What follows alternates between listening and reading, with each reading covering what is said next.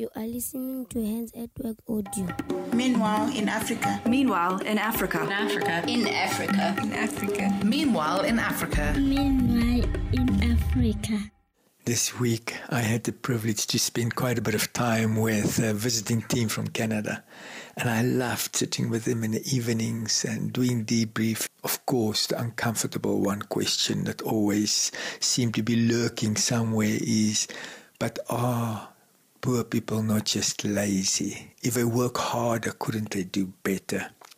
And when I made a statement to them and said, in my life I have seen many rich and many poor people, and I have never seen anybody that work as hard as poor people, I could see question in many people's eyes.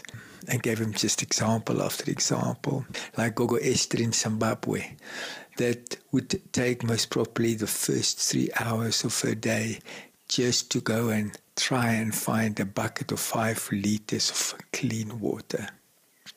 Before she could make breakfast, before she could do anything, if she wants 3 or 4 orphans or grandchildren that live in a hut, if she wants them just to wash their faces before they go to school, it can take her 3 hours just to fetch that water. We are so conditioned by our luxury background and our monocultural belief system that we don't see these things around us anymore. But when people come to Africa, they are confronted with that, and they start seeing life in a very different way. As I spent time here in Zambia the last 4 or 5 weeks, as I run in our neighborhood, I started meeting the same people every day.